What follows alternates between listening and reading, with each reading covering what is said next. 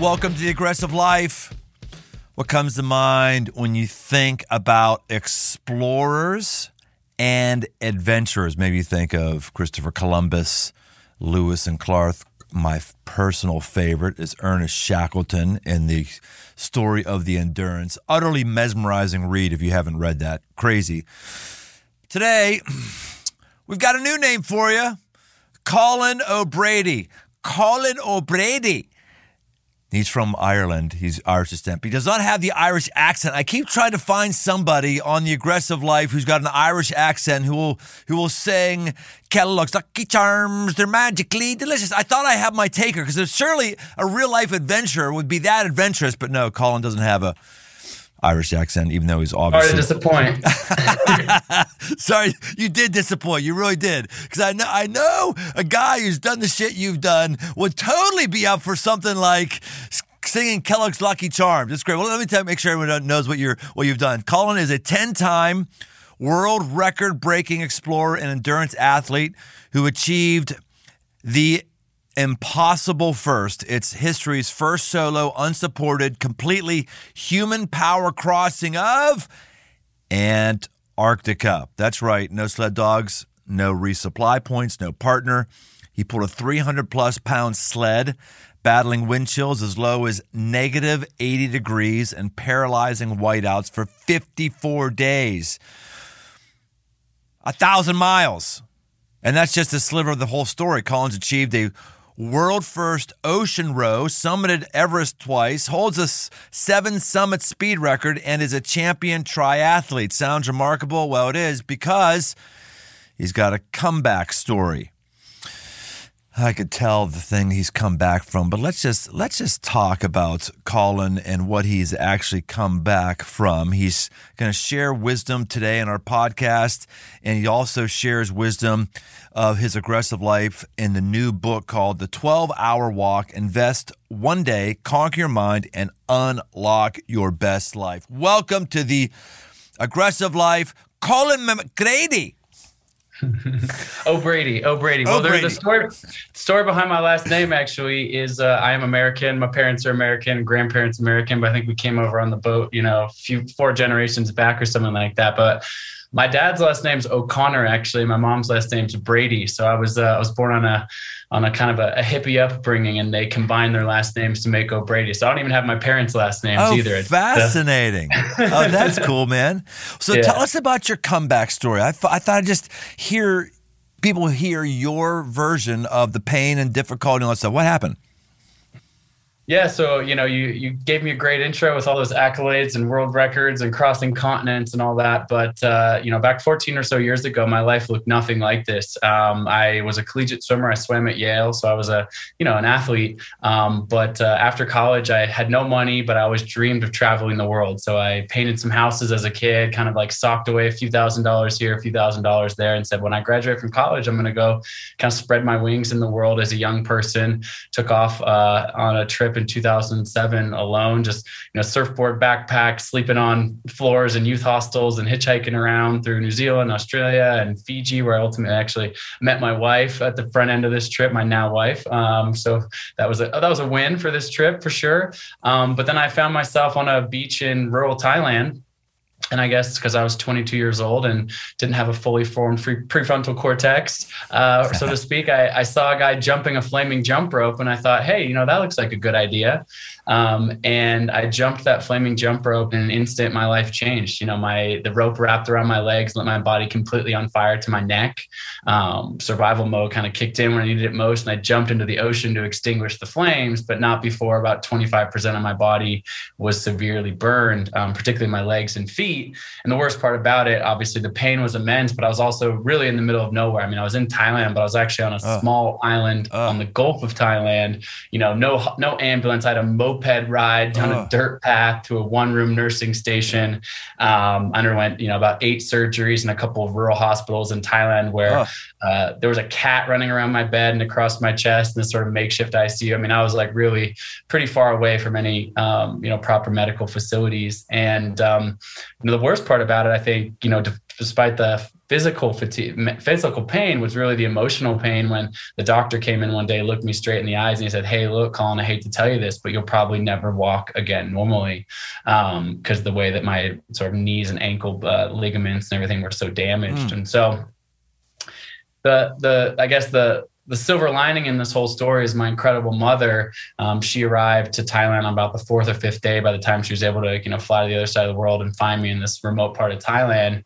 And she just filled me up with positivity. I know now that she was kind of in the hallways crying and pleading with the doctors for good news, but she really never showed me her own fear, her own, nervousness, any of that. She just came into my hospital room with this huge smile on her face, and this air of positivity, just her daring me to dream about the future. And she'd say things to me like, "When you get out of here, Colin, let's set a goal. What do you want to do when you get out of here?" And I said, "Do you think it's possible? Do you think I could one day complete a triathlon?" Which is not something I'd ever done before. And my mother, and the incredible woman she was, she could have easily been like, "I said set a goal, but like, look at your legs, like maybe something more realistic, Like, walk to the bathroom without me carrying you." Exactly. But she was like, "Great. If that's what you feel like you want to do, like, let's talk about it. Let's train for it." Literally, she said, "Hey doc, my son's training for a triathlon." This Thai doctor brought me in some weights thinking I was like out of my mind, but I'm like lifting weights with my arms, obviously couldn't move my legs.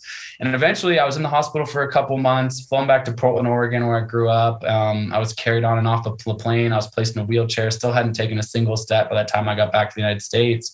And then my mom really continued to encourage me. I remember one day I was sitting in my wheelchair in her kitchen, and she said, "Today you got to take one step, Colin, just one step." And she grabbed a wooden chair from our kitchen table and put it one step in front of my wheelchair. She said, "You got to take one step out of this wheelchair and get into this chair in front of you." And then she moved the chair 5 steps away the next day 10 steps away. And then ultimately, a year and a half later, I eventually moved to Chicago, took a job there, and I was, focused on training for triathlon. And so I was working in finance and, signed up for the Chicago Triathlon. And just a year and a half after being burned in this fire, signed up for the race, competed and completed the Chicago Triathlon. But the biggest surprise that was still in store for me that day was my first race ever, told I would never walk again normally. And I get to the finish line. It turns out I actually won the entire Chicago Triathlon, placing first out of about 5,000 other participants on the day. And that opened up a whole different doorway to what you said in your intro of these various other world record expeditions and things like that. Well, let me ask you some questions here. Just curious. So This was just your basic clothesline jump rope that was on fire that someone was jumping with and you did, and it really just, that thing caught your body on fire that quickly. You can Google this, like Thailand flaming jump rope or something like that, and it's not like this is like just a made up thing. Like, people do this. It's like fairly common on the beaches in Thailand, when people are just kind of I don't know, they do it. Like, I didn't come up with the idea. Obviously they were doing it just the resort that I was staying at. It was kind of like double Dutch, like 2 guys on the end of one big long, rope, and the rope itself was doused in kerosene. And what I realized later is that usually, obviously, people do trip or don't jump the rope perfectly, but it usually kind of just knocks off their leg, almost like you're putting your finger through a candle flame. Right. It's only touching you for a second and then bounces off. But they had just lit the rope, and so there was still some excess kerosene on the rope. And so when the rope, it tangled around my legs, but it also splattered my body of excess kerosene up to my neck, and then my neck and whole body completely ignited. So it was just kind of obviously my own fault for jumping a flaming jump rope in the first place, but that it was kind of the worst case scenario from there. Dag. Yeah. So if you didn't have your mom who was pushing you, what do you think your recovery would have been like? Yeah, it's interesting. I get to that finish line of the triathlon and find out that I've won the whole Chicago Triathlon. Some people are like, "Oh, did you just think in that moment, wow, I'm a superhuman athlete. I must be so amazing." And I was like, no, quite the opposite. Where my mind went in that moment was immediately back to that Thai hospital, wondering exactly your question. What would have happened had my mom not forced me to look towards the future and set this measurable goal? And I realized that was a sliding doors moment. I think I was falling into complete defeat, trauma, depression, etc. And my mother kind of snatched me some of the grasp of that and pointed my life in such a different direction. And I think that everything I've done ever since was from that moment. I didn't call it this at the time, but I call it this now. And I kind of a core principle of my new book, The 12-Hour Walk, is I call it a possible mindset, an empowered way of thinking that unlocks a life of limitless possibilities, and I believe that really we all have this ability inside of us. I think all of us as humans have these, untapped reservoirs of human potential, but it's really a matter of kind of unlocking that. And my mother certainly did this through this for me in the face of tragedy. Well, give us the 30,000 foot view of why the title 12-Hour Walk. Yeah, so I wrote another book a couple years ago called The Impossible First. It's a New York Times bestselling memoir that I wrote a couple years ago. And that specifically is about my life and becoming the first person in history to cross the entire continent of Antarctica solo, unsupported, and unassisted. And so my first book is really a memoir chronicling that journey, as well as kind of my whole life, the burn accident, all the component parts of my own personal journey, how I got there and how I achieved what many thought was impossible, this solo Antarctica crossing. And you mentioned Ernest Shackleton earlier. He's certainly my favorite in the zeitgeist of exploration, someone who I've gained a ton of inspiration. That book, like you said, The Endurance, is just one of the greatest books, I think, of all time. They're climbing to get over, was it Elephant Island? They're trying to mountain climb with freaking screws through the bottom of their basic boots, where today with the most high-tech mountain gear you have, people have a hard time doing it.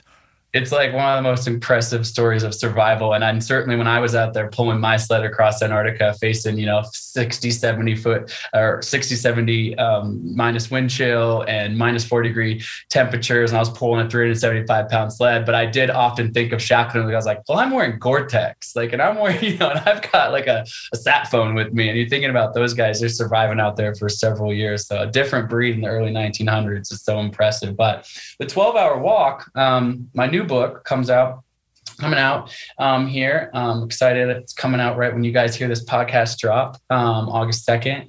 And I walked every single day in Antarctica for 12 hours. So I pulled my sled 375 pounds, 1,000 miles, 12 hours per day. And I was on my last bite of food when I finished. So I lost about 30, 40 pounds. The reason my sled was so heavy is I couldn't carry enough food really to feed me. So I was on a 3,000 calorie deficit, hips and ribs sticking out. I was actually racing this other guy and ended up beating him by a few days. That's a whole other story. But then during the COVID lockdown, in the spring of 2020, I think we all experienced this, kind of being locked in our houses, not knowing what's happening in the world, really disorienting time, I think, for everyone. And I had completed my Antarctica crossing a couple years before that in 2018. And I was kind of in a funk sitting at my house in Oregon at the time. And I was like, man, when was the last time I felt peace and calm and just really kind of, I don't know, just happy, I guess. And strangely, it was in these moments in Antarctica. Despite the challenge of it, I found these deep meditative flow states within myself, pulling my sled every single day. And so I said to my wife, hey, I'm just going to go for a walk all day today. I'm going to walk out our front door in Oregon and I'm going to go for a walk. And I ended up staying out there for 12 hours, the same duration of time that I pulled my sled. And I came back, and for the first time during COVID lockdown, I felt just this semblance of just calm in my own body, mind, and spirit. And I realized I'm proud of my Antarctica crossing, but I realized that any single person, any of us, can benefit from taking a day to ourselves, putting our phones in airplane mode, being in silence and stillness, and literally going for a walk. And so the entire book is about how we can overcome limiting beliefs. And I think that there's a power that we have inside of ourselves and our own minds to cultivate, like I said, what I call a possible mindset. So I'll ask you this question, which is, you got a podcast. I'm sure you're on social media. I am as well. All those things. Like, what's the longest that you have spent in your adult life unplugged? And what I mean by unplugged is every time you look at your phone, the clock resets. Every single time you talk to your kids, or the TV's on, or you listen to the radio or podcast, or whatever, you have external input, the clock resets. What would you say is the longest amount of time that you've spent? Oh gosh.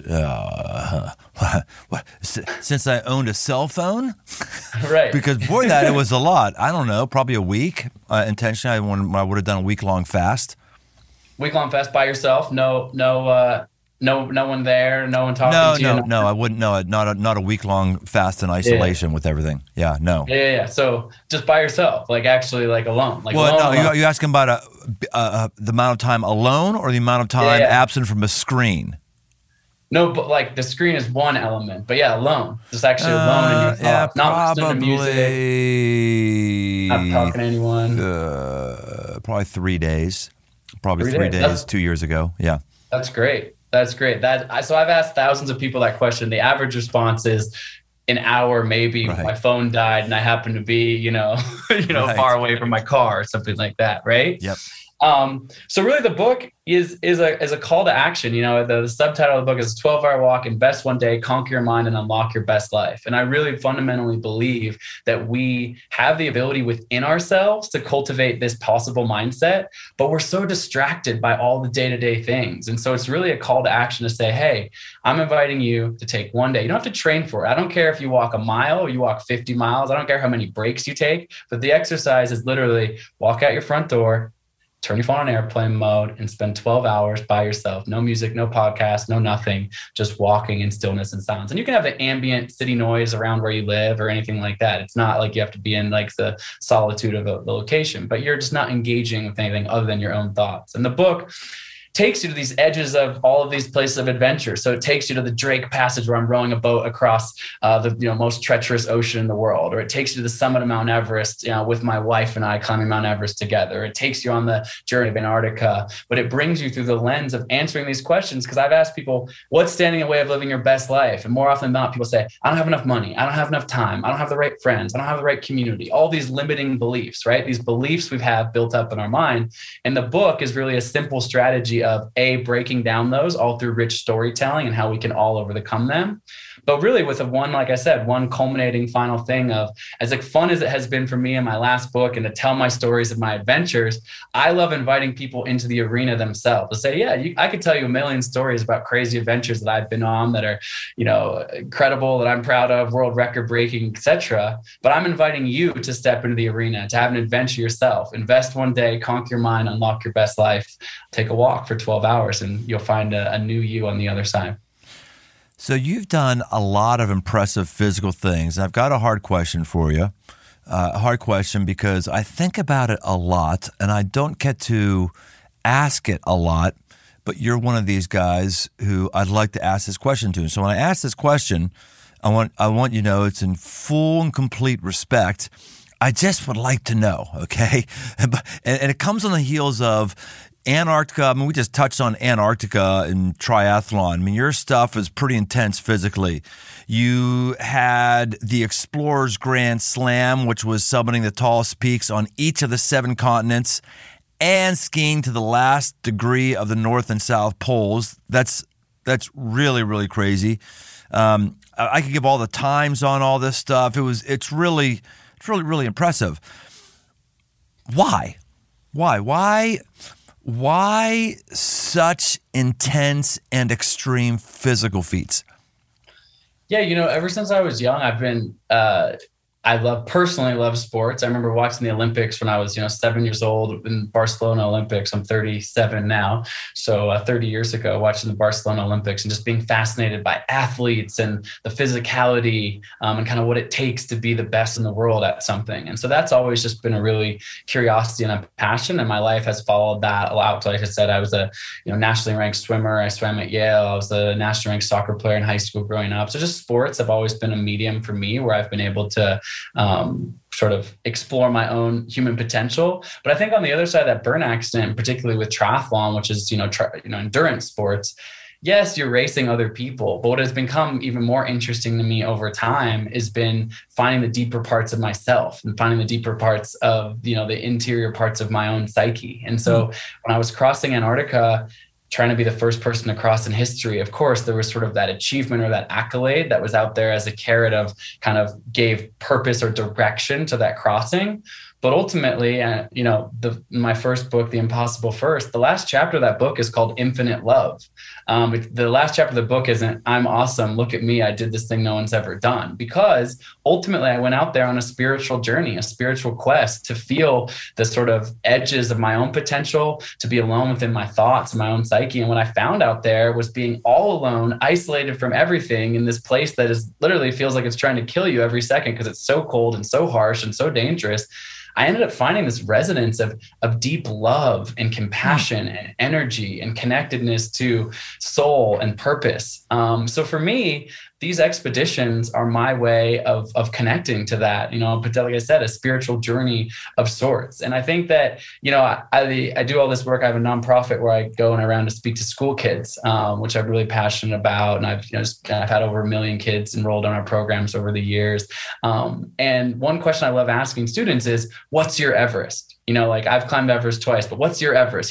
Kids, it's easy metaphor. What's your big goal? What's your dream? What's your hope? And kids are amazing because kids, I think we are born with what I call this possible mindset. Kids, you ask a 9-year-old kid, what's their Everest? And they're not having all these limiting beliefs standing in their way. They dream with limitless possibilities implicitly. So it's fun to hear these answers. Colin, my Mount Everest is to be the first person in my family to graduate from college. Or my Mount Everest is to make sure the snow leopards are off the endangered species list. I've heard thousands and thousands of responses to that question. But what I've come back around to answer your question is, my Everest, or my canvas, so to speak, of expression in the world is going to the ends of the earth and mountaintops, because I personally derive a lot of pleasure, intrigue, interest from that. And it's been deeply fulfilling for me in my own life. But this is and the reason I love the concept behind the 12-hour walk is that might not be your thing. Look, I don't blame you if you don't want to go to the end of the earth and freeze your butt off by yourself in the middle of nowhere. That's not for everyone. But I do believe that we all have this passion, this zest for life, this desire to find deep fulfillment and joy and happiness and love and community. And I think we all have the ability through different mediums to explore that. My exploration just happens to be in these sort of endurance, extreme environments that light me up. Well, that makes a lot of sense. And I'll just take it at face value and say that makes sense. And I could see your face. You're beaming with a radiance of joy right now as you talk about that. That's really good. The reason I ask, and I'd love to get your opinion on this, is I'm pretty adventurous. I'm not doing freaking Antarctica. This is kind of stuff that you're doing, but I'm pretty adventurous. So I'm pretty tapped into the kind of the extreme athlete, the adventure kind of folks. And it seems like the guys that are really extreme, I don't want to start naming names right now, but it seems to, from what I know of their story, they're trying to medicate for a hole that's inside their heart. They're trying to overcome a father wound. They're trying to overcome something that, or just block it out. So keep running, keep climbing. And I didn't know if any of that kind of stuff was going on with you. But then when you talked about the burn, it was man, that would have gotten you started. Just like a goal that says, hey, I am back. I am going to be healthy. I don't know. Do you interact with any of those other folks or other peers? Does any of that make sense? No, it's a great question. Of course, peers in the space and people I admire and look up to and people I consider colleagues who have done a lot of extraordinary things. It's a very insightful question. And I appreciate you asking it. I don't get asked it a lot, but it reminds me, I've been on Joe Rogan's podcast a couple of times and he stopped me. I think it was the first time he was interviewing me. And he was like, in the same vein that you're asking this question, he says to me, I've interviewed a lot of guys like you. Guys have done hardcore stuff or adventure or this or that and the other thing. He's like, every single time I interview someone like that, they're coming from this kind of dark place.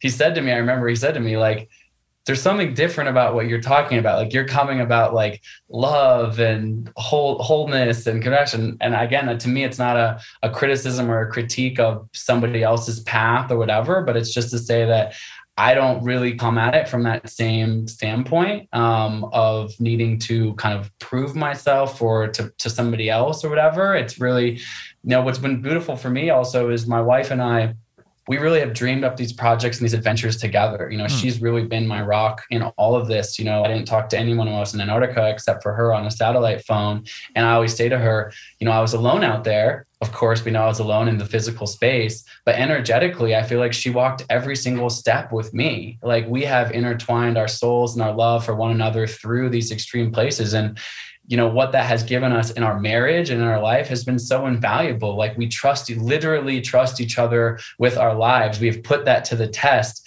And last year, and I write about this in the 12-hour walk, there's a whole chapter on this. She said to me, she's not like a hardcore adventurer. That's not her identity in the world. And not an athlete, in a traditional sense. She's certainly an active, healthy person, but it's just not her core identity. And she said to me after all this, she says, do you think I can climb Everest one day? And she said that just before COVID. And I was like, we could train you up for it, whatever. I won't spoiler alert the whole thing because I want you to buy the book and read the book and take the walk. But we went on that journey together and ultimately stood on the top of the world together to share that. It wasn't a world record, so to speak. She was the 89th American female to ever summit Everest, 670th female to ever summit Everest. But her journey from effectively a novice to together to literally connecting each other by a rope and ultimately getting ourselves to the top of the world together was one of the most beautiful experiences of my entire life. And so again, to your point, that wasn't to prove to anyone else other than have this deep, meaningful shared experience and kind of test the limits of her potential and our potential together. And we come back into our day-to-day life at our home and with our dogs and our family and whatever. And I think we're stronger for it. It's a beautiful thing. That's really a good point to make as you go into that with your wife. I want to dig into the Everest thing. I do want to dig into that story in and of itself. But going back to my original question, that does set you apart. The people I'm thinking of, they're not doing anything with their marriage. I don't even know if they're married. I mean, most of them are not married at all, or at least they never talk about it. So the Joe Rogan would notice there's something different about you. That's really insightful because I've had some people say, hey, you should have so-and-so on your podcast. You should have so-and-so and so. And I think I could land them, but it wouldn't be a good conversation because I'd have to put my pastor hat on, which is my day job, and saying, dude, what are you trying to accommodate for? You need some healing here. What? It's okay. Your dad hurt you. You keep trying to earn your dad's approval, and he's not going to be able to give you approval because he's dead now. But you can stop running. Or I could go on. And I'm like, I can't have these people in the podcast just talk about their accomplishments without drilling in. So I thought, okay, let's just try touch in here on Colin. And my gosh, you're giving me like the perfect. Amazing answers. And maybe if I had those people on the podcast and I asked them these things, maybe they would have amazing answers too. I just have never been able to talk with you. So I'll tell you an interesting story that was a huge turning point for me in my life around this specific topic. Early on in my professional triathlon career, I met my wife in 2007, right before I got burned. We were together for a few years, young in love in our early 20s, which was beautiful. And then I won the Chicago Triathlon and I got the opportunity to have my first sponsor and become a professional triathlete, which, to be clear, is not like the NBA or MLB. It's like still sleeping on my buddies' couches and just riding my bike and trying to, make something of myself in the world. But ultimate race in 25 countries, 6 different continents was a beautiful experience. And my goal was to go to the Olympics, to win an Olympic gold medal. And as a result of that, I really need to travel a ton. That's just the way the international circuit. It's a very international sport. You need to live abroad, be away from home for a long period of time. And I moved to Australia. And I was living with a woman who I was training with. There was about 10 of us over there. I was living with a woman, and she was the current reigning world champion, Olympian, world champion, incredible athlete, one of the best in the world. And at the time, I wasn't married, but Jenna was my girlfriend, of course, now my wife, had strained our relationship, how much traveling I was doing. I'm going to be in Australia for 6 months and we're not going to see each other. It's like really straining on our marriage, or ultimately our marriage, our relationship. So I asked this woman, I said, the world champion, I said, what's your favorite race? Like, what's your favorite accomplishment? And then she's won 4 world championships at this point. So I'm assuming she's going to say to me, oh, when I won the Ironman world championships and everyone told me I was amazing and awesome. And she says to me, she goes, Colin, my most important race in my life was when I came second at the Manchester Commonwealth Games.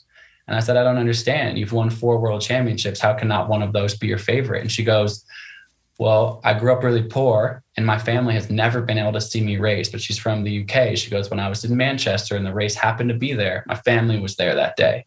She says, you know what the loneliest feeling in the world is, Colin? She goes, to stand on top of an Olympic or a world championship podium on the other side of the world and not have a single person there that you love or care about you and your family. Wow.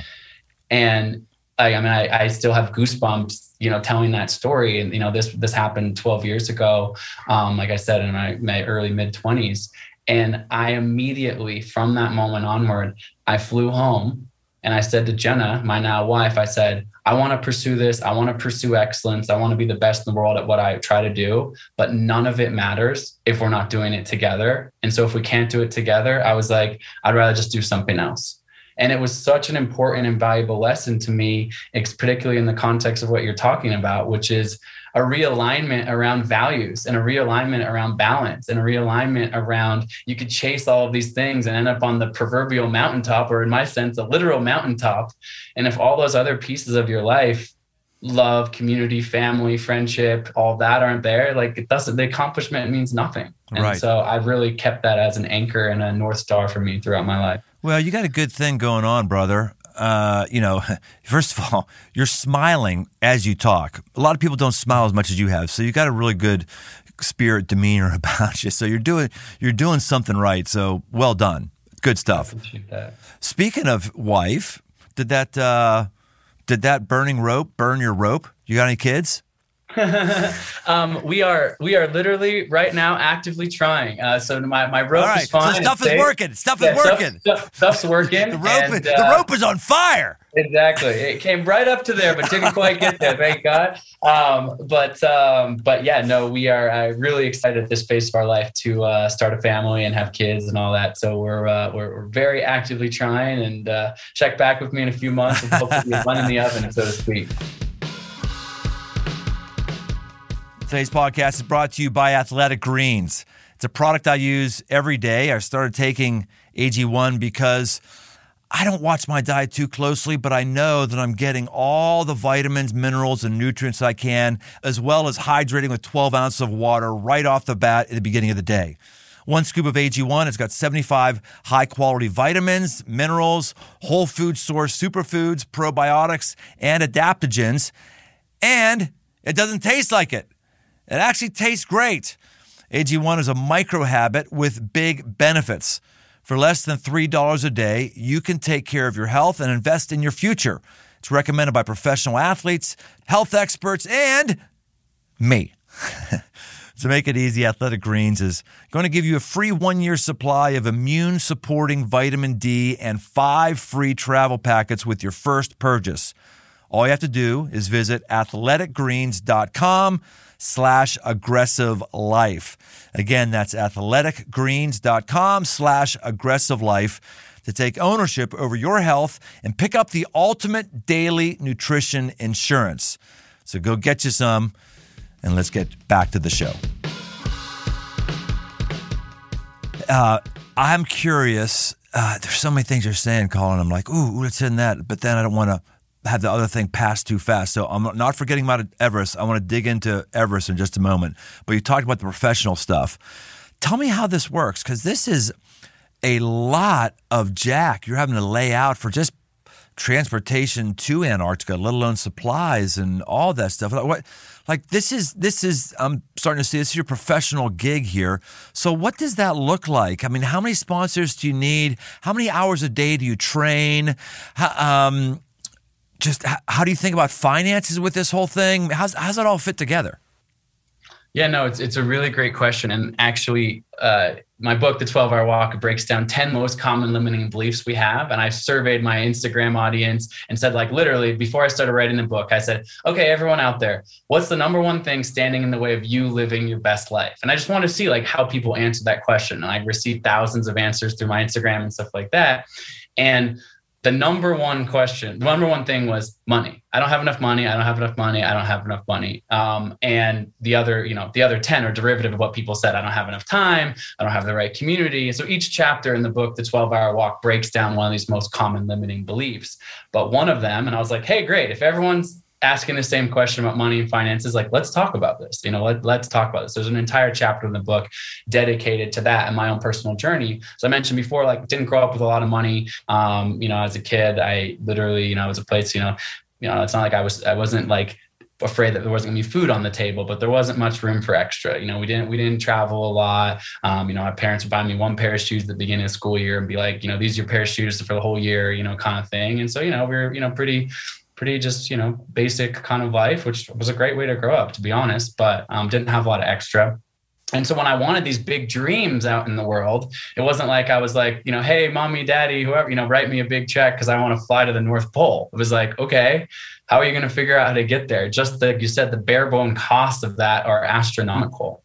Jenna and I, our first project that we dreamed up together, we called it Beyond 7-2, which was the Explorers Grand Slam, climbing the tallest mountain on each of the 7 continents and completing expeditions of both the North and South Pole. And at the time, fewer than 50 people had ever completed the Grand Slam. And I was going to attempt to be the first person, the fastest to do it. So I aimed to do all of that in 4 months. So basically back to back to back to back. It's the summit of Everest to Kilimanjaro to North Pole, the place to place to place. So we dreamed this whole thing up. We had just gotten engaged, actually. We dreamed this whole thing up. We said, and when we do this, we want to start a nonprofit for kids and have impact. We went back to our 1-bedroom apartment in Portland with this idea on a whiteboard. And we're like, it's going to cost $500,000, $500,000. And we're, in our mid 20s and we've got like, $10,000 to our name if we like pooled all of our life savings, like total. And this is the moment where most good ideas die because we're like, well, hey, one day I'd love to do that, but I'm not a millionaire. Like, how could I ever pull this thing off?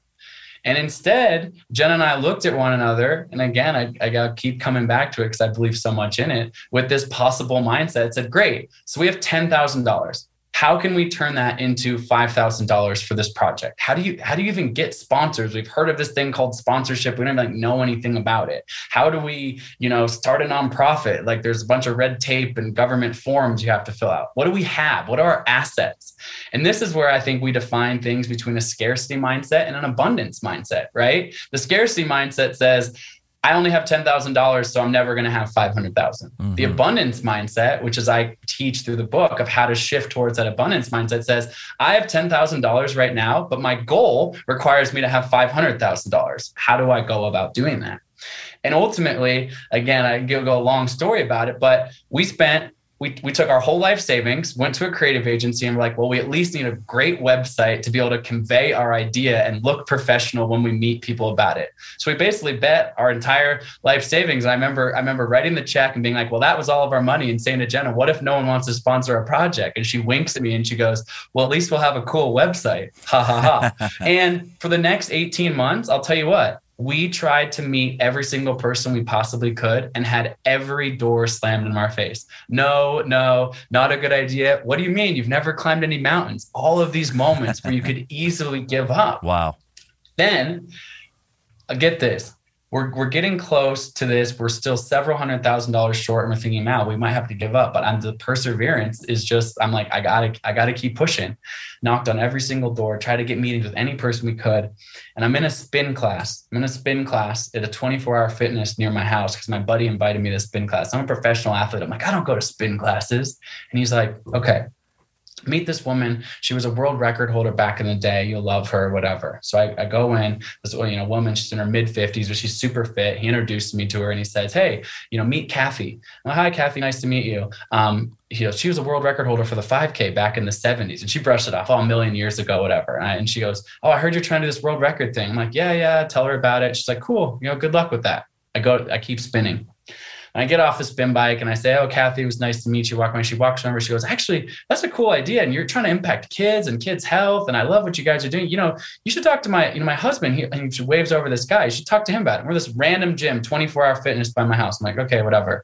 Say to this guy, and I'm not pitching him, literally the 15-second, like, hey, I'm trying to do this thing, start a nonprofit because I'm just passionate about it. Maybe the same way that you see me smiling right now. I'm like, just that way, but I'm just talking about it. And he looks at me, he goes, are you looking for sponsors? And I'm like, yeah. And he goes, I actually think the company I work at might be able to help you. And I was like, where do you work? And he's like, oh, hold on, let me get you a business card. So he raffles through his gym bag, hands me a business card. I look at it. Mark Parker, CEO, Nike. I'm talking to the CEO of Nike at a random local gym. But the point in the story is the abundance mindset. We could have quit 1,000 steps Right. before that, when the first couple people. And in the end of the day, the breakthrough, when we get Nike to come on board and sponsor us, and we have all this impact and work with their nonprofit and all this kind of stuff. I'm really proud of that. But it's just, you never know who you're talking to. And the point is don't treat the CEO of Nike different than the Starbucks barista. Go out in the world, put your best foot forward, be kind to every single person, because we're all humans, and really have that effervescence and that passion for what you're doing. And I believe the universe will conspire to find a way to help you achieve that when you put that energy forth of, I want to achieve this. So anyways, super long answer to your question, which is this stuff's expensive. I don't have the money or a trust fund to lean on to do this stuff. And I have a very entrepreneurial streak and ability to say, hey, what assets do I have in this moment? $10,000, let's make a website. Obviously, my life has evolved and changed since then. I've had a number of other financial successes, but have all come from a place of passion and what impact I want to have in the world, and having that really dedicated why. It's not, I want $500,000 because I want my bank account to be more full. It's, I want to do this. I'm passionate about pursuing this. And through that passion, I want to impact people positively. So that gives you that juice, that energy to keep pushing forward when the first 1,000 people say no to you, and you still want to ask the 1,001st person the next question. I think the abundance mindset is a great handhold. I mean, let's face it. I've met a lot of people who have never met a glass half full. They've never seen a glass half full. Never, every single one is half empty. And the abundance scarcity mindset is absolutely true. But I think what you just described is tapping into something different. Your abundance mindset did get you moving, but I would call it more a reap what you sow. You talk about the universe bringing things back. If I look at God as a personal entity, a personal deity, he says, reap what you sow. Mm-hmm. You plant a lot of seeds, Colin, a lot. I mean, you just kept planting and kept planting and kept planting, and therefore you reap something. Most people, they plant one seed, it's one and done, literally one and done. Well, I don't see anything coming up there, forget it. You just kept going, kept going, and all of a sudden, bam, something happened. That actually is fascinating to me, because that tells me that you are intellectually and emotionally more resilient than you are physically resilient. We only know about your physical resiliency because of your emotional and intellectual resiliency. That's really impressive. Yeah, and to me, the whole thing, and again, why I framed this book, The 12-Hour Walk, around this concept of a possible mindset, because you could meet LeBron James or someone like that, and you're like, okay, like I'm not 6'8", and can like dunk a basketball, like, right? That's like, I mean, obviously he's all sorts of things, not just a physical specimen, but he's like I'm just not that tall, like I'm just not that, that's not my genetic makeup. But I fundamentally believe that we all have the tools to cultivate this mindset. We have the ability to work on these mental exercises to really unlock our best lives, which is why the subtitle of the book is Invest One Day, Conquer Your Mind, and Unlock Your Best Life. Like, it really is within that mindset. And another one of my favorite, phrases or thoughts is, failure plus perseverance equals success. I always say, like, I either won or I learned, right? So like in trying a bunch of things, to your point, planting all of those seeds, I didn't realize that the 1,000 other times I gave this elevator pitch about the Explorers Grand Slam, when the guy said no to me, it's easy to be like, I tried it, I pitched it, and whoever, guy or girl I was pitching at that moment just said no to me. Okay, you failed. But actually, I learned how to say my thing maybe one word more articulately, maybe one more, sharper, maybe one more dialed into the concept. So the 1,000th time when I'm unbeknownst standing in front of the CEO of Nike, I have a 30-second polished elevator pitch that comes off authentic and genuine, meaning those other perceived failures, they weren't failures, they were learning. And you pair that learning with the perseverance, you end up with success. You end up with that abundance. And that mindset is something that we all have the ability to tap into for sure. And actually, even, again, why the walk I think is so powerful is you start the walk and go 12 hours. Like, I can't spend 12 hours by myself. Like, that's too far. Like, that's too hard. Like, what? Like, no, like, that's too much. And I'm like, you know what? Every person listening here, actually you can. And that's just your limiting belief telling you, oh, I can't do that. That's too hard. I'm not that kind of person. I'm not an athlete. I'm not even asking you to be an athlete. I'm literally saying 12 hours tomorrow, a week from now, a month from now, that time is going to pass.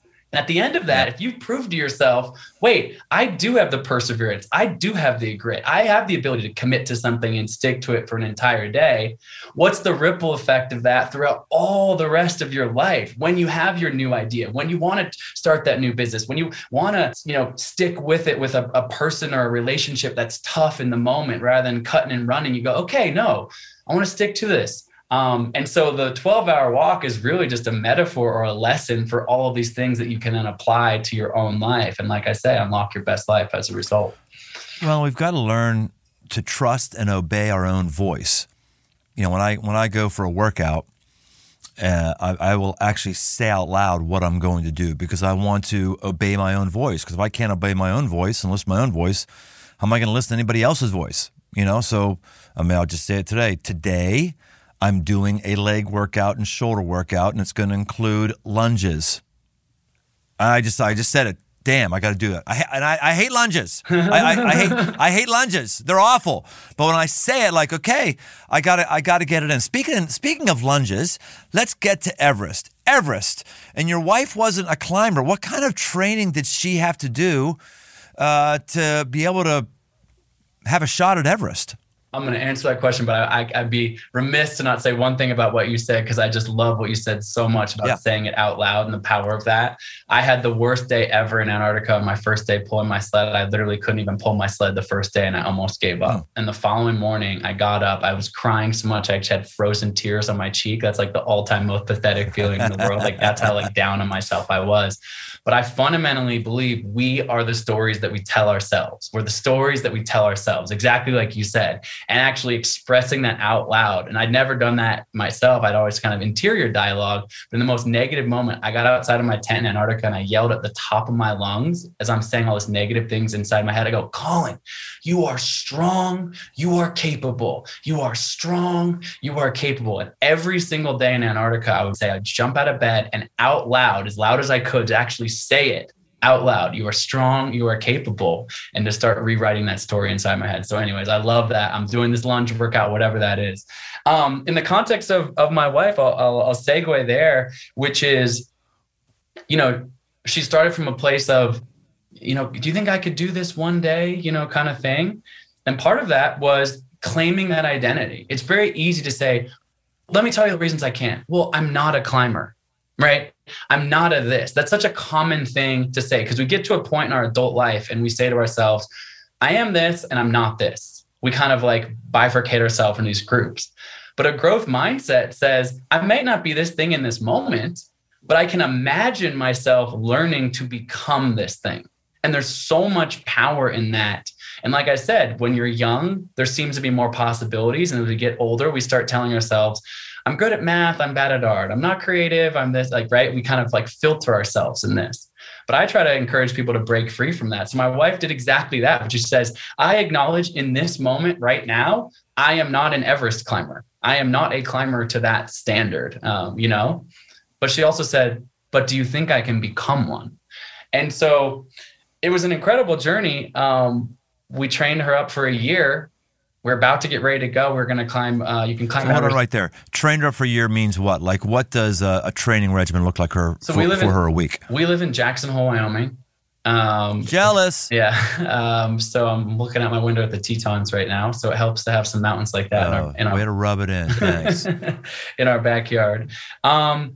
Twofold, really. I mean, obviously there's many layers of that, but everything from literally, training to climb by climbing, like actually being in the mountains, getting after it. Obviously, I can help her with all the technical elements. So teaching her how to use an ice axe, how to use crampons, how to this kind of stuff, as well as honestly, I think that sometimes we overthink training in the sense of like, if you're training for something big, it has to be so much harder. We did a lot of probably what you do for her. Body weight exercises, lunges, squats, core stability, the fundamentals. Like at the end of the day, I've done some pretty extravagant training and I've done some pretty epic training specifically for some of my, out there expeditions that required that kind of really, really extra layer of stuff. But none of that stuff matters without the fundamentals of really kind of the consistency. And I also just believe in consistency so much, right? It's one thing to be like, oh, I'm going to run this marathon you've never run before. And then you run every day for 3 months and maybe you get injured or maybe you don't. And then you do the race or something like that. But you're going to get more out of your whole life of running if you just 4 times a week, run 3 miles, 3 miles a day, 4 days a week, it's going to do more than this 1 month I ran 200 miles or something like that. Right.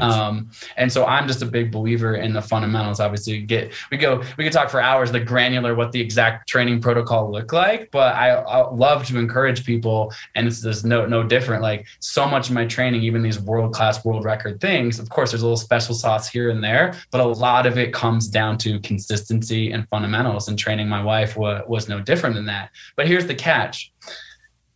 COVID happens. We literally have our bags packed and we're going to climb Everest I climbed it in 2016 from the Nepal side, which is, I guess, the more common side, although a lot of people climb from China, but you can also climb Everest from China. Not a lot of people know this, but the border of China and Nepal is the summit of Everest. And so we decided to climb from the Chinese side. I'd never been there before, and I thought that'd be great, unique, different way to see Everest. And she was excited about that route. And we have flights to China for April 4th, 2020. Obviously we didn't take that flight. The world was shut down just a couple of weeks before we were departing. And in that COVID lockdown, as I said, we were on the Oregon coast in Oregon for that COVID lockdown where I'm from. And Jenna gave up. I mean, she's okay with me sharing this. She gave up. She was like, you know what? Like, I trained for a year. It didn't work out. It's a red flag. Like, I'm not going to train anymore. And I was like, oh, we're just having a down moment. It's a weird moment. Like, let's get you back in the routine and we can do it next year. And so she just actually said very adamantly to me, like, no, like, I'm done. Like, I don't want to climb Everest anymore. Like, I'm done. And so for the next year, all through 2020 and the early part of 2021, she didn't train. Literally did not train. I mean, did she like go on a hike here and there? Sure. Did we still live our normal life? Fine. But like, she was not training and not climbing Everest. And a year went by and it was the spring of 2021. And I decided we had put this money down to climb Everest the year before. And we had enough credit from that to have one climber go back. And so we were like, well, it's like on credit and I would like to go back to Everest. So I was like, if you're not going to go, I'm going to go climb Everest, but in a different way without supplemental oxygen and trying to link these two peaks together. Doesn't matter, but it's this thing that no one had ever done before. Kind of an extreme kind of version of that. And I was like, but why don't you come to base camp with me? Why don't you come to base camp with me? And she was like, great. I've never seen Everest. I've seen all your pictures from the last time you were there. Like, I'd love to come to base camp with you. So we leave on this expedition. She doesn't bring any of her expedition stuff, just enough for like trekking and hiking and, whatever. And she's just going to stay in base camp with me. So we hiked there, 17,000 feet takes you like 10 days to hike to base camp. It's still a pretty significant, hike to get there. And we get there and she gets this glint in her eye. Like, I'm like, well, your trekking permit technically gives you the ability to go up 2 camps higher on Everest. So Mount Everest is actually, there's 4 camps above base camp and then the summit. And you got to go up and acclimatize and come back down. You probably know this. I was like, why don't you just come to camp 1 with me? You were so strong getting to base camp. She's like, do you think? I don't know. I didn't train for this. Still kind of in that loop. But I convinced her and she climbs to camp 1 and she does amazing. She climbs like so strong and so fast and so well. Why don't you come to camp 2 with me? She comes to camp 2 with me. But that's where her permit ends. She's like, okay, enough. And at camp 2 on Everest is where you can like see the summit. You're still 10,000 feet below it, but it's like this incredible mountain amphitheater. And I need to climb up to camp 4 to acclimatize, spend a few days up there, and then climb back down. So I said, just wait for me here in camp 2 for a few days. So 21,000 feet. She's up there. I have to leave her, which I'm kind of nervous about, but I go up and I have to do my thing. And so I climb up to 26,000 feet into the death zone, spend a couple of days up really high. I'm getting my body acclimatized. And then what you do from there is you go all the way back down to base camp and you rest. And then you wait for a weather window to go for the summit. And I come back down to camp 2 and she's just got this glint in her eye like I've never seen before. And she goes, oh man, I wish I had trained this year. I guess we're going to have to come back one day. Maybe one day I can climb Everest. And we get back down to base camp and we get back caught in this storm. We're there for a couple weeks and a couple weeks go by and she goes, what if one day was today? Just kind of throws it out there. You can see it just awesome. Like she's chewing on it in her brain. And you can see where this is going. But basically, I was like, well, we don't have the permit and we don't have an Everest summit suit. We don't have a gear, like all the things we don't have. But again, that possible mindset switches in and goes, okay, we don't always have these things in these moments, but can we problem solve this? So I start asking all my friends and whatever, get in touch with the Nepalese Board of Tourism, et cetera. And we source her a down summit suit. We get the latest permit that's ever been issued to climb Everest. And long story short, the June 1st of last year in 2021, we make it up to the summit of Everest together. And to me, the moral of this story, there's so many morals, but and I tell it in richer detail in the 12-hour walk, but it's easy to give up on yourself momentarily, but there's also something super power in the incremental. Like, I'm just going to go to base camp. Yeah. Let me go to camp 1, see how I feel. And Jenna's interior dialogue, fighting all those various limiting beliefs. I'm not a this. I'm not a climber. Yes. I didn't train. I didn't this. But then incrementally proving those things out and being like, wait, I'm a little stronger than I thought I was. How much further can I go? Is there a book that you've read or resource that's the best explanation of limiting beliefs? I'm using that phrase more and more. I mean, for our listeners who don't know, limiting beliefs are the things that you believe that are actually limiting you. You believe them to be true, but they're actually limiting you. I'm just limiting belief. What would the example be?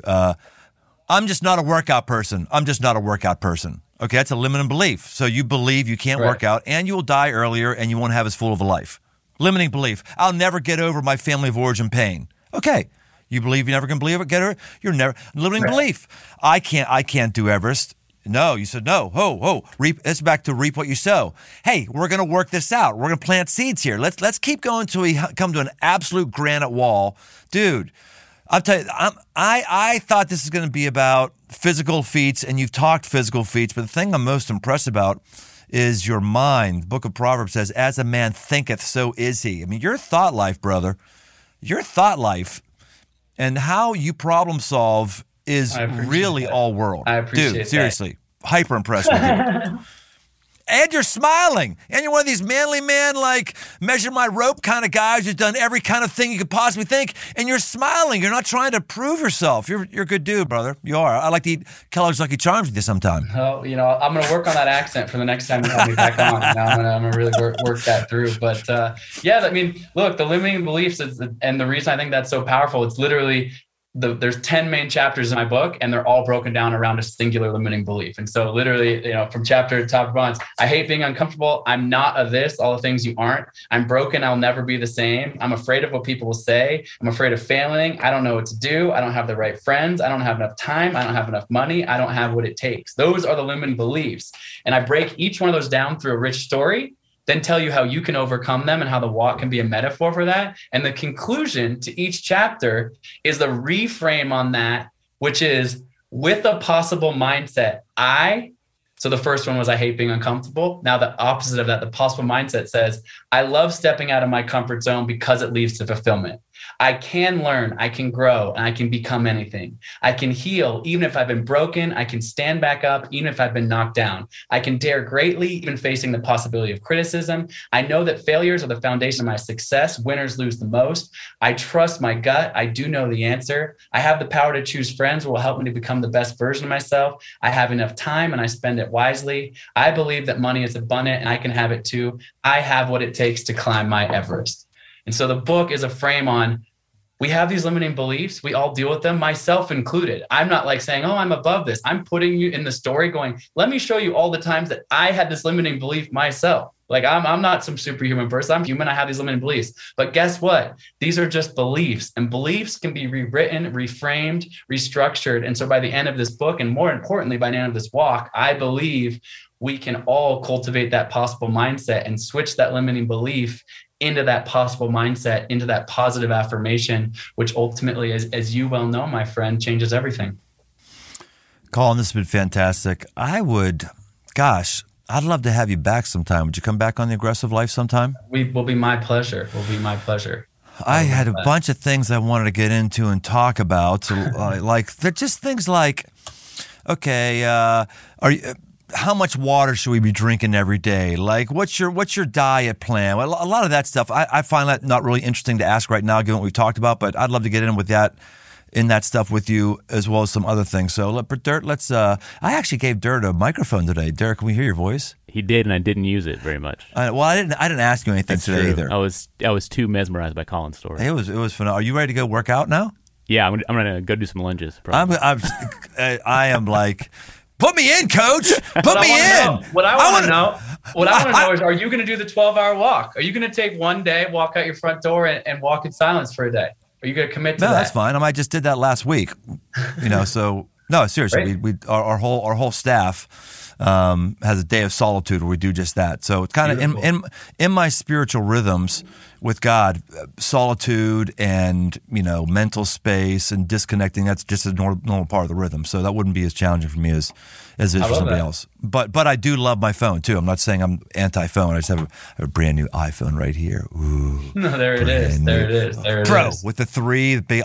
So I like tech stuff. I love my phone too, but I think it's useful to take one day alone in your thoughts without any external inputs. And but we literally built an app for the 12-hour walk. You can download it, and it actually tracks your walk. And as the map populates, it's like, hey, I'm the first person in Utah to do it. I'm the 100th person in New York City to do it. I'm the 1,000th person. My goal, my Everest really is to inspire 10 million people to take the 12-hour walk and to be a part of this community of like-minded people and tracking people worldwide while they do it, and inspiring others to take that change in their own life. So people can visit the12hourwalk.com, download the app, buy the book, all the things. Most importantly, if you do none of those things, I don't care, because you can do this by just literally putting on your shoes, putting a day on the calendar, and walking out your front door and stepping into your new life. All right, so what I was going to end with. How can people find you? You just told us 12-hour walk, and I said I was done asking questions, but I got to ask one. It just occurs to me. I'm serious. You have smiled more during this interaction than anybody I've had the whole time, and it's not like I can tell it's not a smile where it's just a nervous smile, because I know some people like nervous smile. They smile all the time and they talk and like relax your Botox face. It's not a nervous smile. It's just a habit smile. No, you're generally and genuinely just smiling about something you're talking about. You always been like that? How did you get that? Any tips for us on how to be better attitude people? I think that, a quote that I love because it's a stark reminder is the Thoreau quote that says, "The mass of men lead lives of quiet desperation." And people often misquote it, but I love the second half misquote, which is, "The mass of men lead lives of quiet desperation and die with their song still inside of them." He didn't actually write that last part, but it's a darn good second half of that quote. The flip side of that's kind of there's a darkness around that quote, an acknowledgement of people being unhappy or unfulfilled.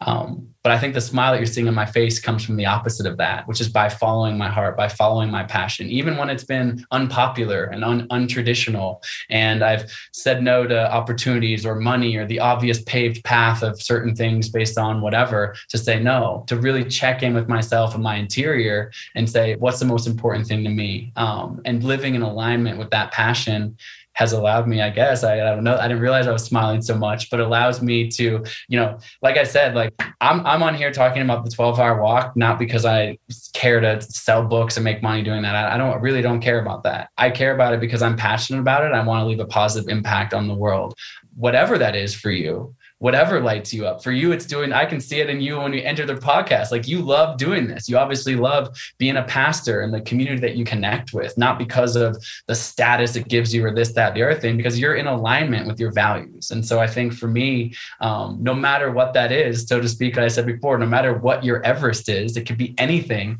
but pursuing your passion with an open heart, I think is really the core fundamental thing towards peace, happiness, fulfillment, etc. Colin O'Brady is his name. The 12-hour walk is his game. Kellogg's Lucky Charms are his food. I don't know why I find that so funny. You're probably never even eat sugared cereal. You're probably just eating granola every morning. Not much. And like I said, I got a fake last name anyway. So. Hey, man, awesome time. Great. Hey, here's the thing, everybody. You don't have to go to Everest. You don't have to walk across Antarctica. But here's the thing I'm getting from Colin. Man, you need to figure out what it is that's going to put a smile on your face. And it's probably something that's more action-oriented. It's probably something that you don't have right now. It's probably something that's going to take a little effort. Reap what you sow. Push out. Abundance mindset. Do something with your life today to honor your life and enjoy your life. And I'm thankful for our guests and my new friend, and maybe Dirt, absolutely one of the favorite guests I've had. So, Colin, really, I don't say that. I don't say that seriously. Means a lot. That means a lot. Thank you for having me. It's been a pleasure to be here. All right, man. We'll do it again. So, hey, that's it. We'll see you next time on The Aggressive Life. Hey, thanks for listening. For all things aggressive living, why don't you head over to briantome.com. Find my new book, Move, a guide to get up and go forward, as well as articles and much, much more. And no matter where you listen to podcasts, why don't you take a second and leave us a rating, leave us a review. It really, really helps us drive new listeners to the show. We want to help as many people as possible, just like we may have helped you. We want to help others. So why don't you help us out? And if you want to connect, find me on Instagram at Brian Tome. Aggressive Life with Brian Tome is a production of Crossroads Church, Cincinnati, Ohio.